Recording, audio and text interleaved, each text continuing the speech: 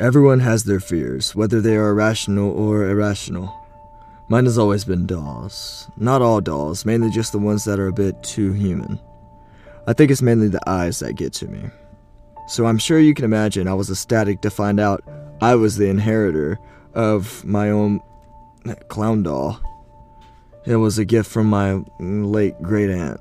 I had met her maybe once or twice in my life, so why she left this, of all things, to me was beyond me. This doll was something straight from my nightmares. I mean, a doll was bad enough, but then you throw in the clown element as well? Wow. The doll's glass-like face was painted white with red accents and markings over the eyes, mouth, and cheeks. The eyes themselves, however, were nothing but a black void. It has thick white hair jutting out the sides and a round hat that almost resembles a cherry on top. Its outfit is essentially your typical clown attire. Like the face, it was a mixture of red and white. This doll is about the size of a toddler. In other words, way too big for me to feel comfortable anywhere around it. I would have given it away, but out of respect for my grandmother, I kept it. So naturally, its new home would be my closet. I placed it in the back, on top of an old dresser that held clothes which no longer fit me. I thought that would be that, and my life would go on as it always had, really.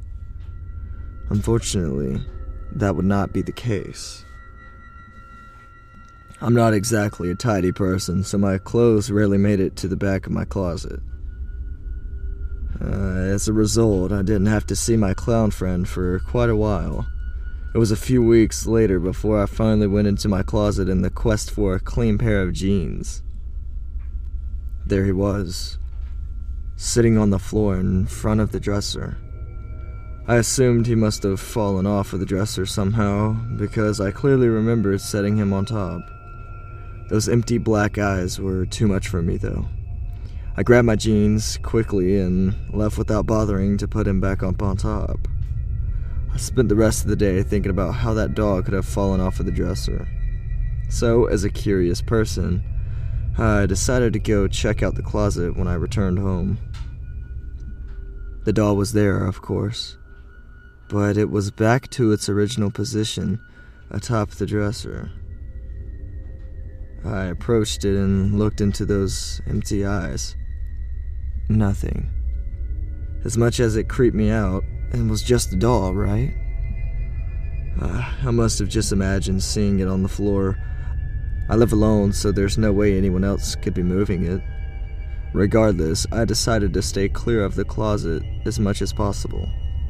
A couple nights later, I was awoken to the sound of what seemed to be laughter, and it appeared to be coming from the closet. It was very faint, which was why I was a bit surprised it woke me. Generally, I'm a very heavy sleeper. For something like this to wake me was quite odd. The last thing I wanted to do was go into that closet, so I decided to attempt to wait it out. After about 30 seconds, I heard a loud thump, and then the laughter stopped. After turning on every light possible and arming myself with a kitchen knife, I decided it was time to check the closet. I slowly opened the door and it was completely normal. Absolutely nothing was out of place. Even the doll was sat up on his normal spot on top of the dresser.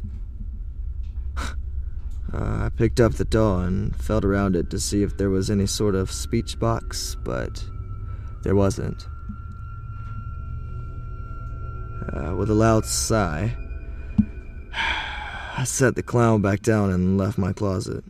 Perhaps I was finally losing it. Over the next couple days, I was on high alert. I began to notice small things here and there had gone missing or were moved, most notably small bits of food that I swear I hadn't eaten. I relentlessly searched every nook and cranny of my small house, looking for any possible signs of vermin or other intruders. Everywhere, that is, except the closet. Alas, my searches turned up nothing. further confirming my idea that I was in fact losing it. That was until a couple nights later, when the laughing returned. Only this time, it wasn't just faint laughter. This was a booming cackle.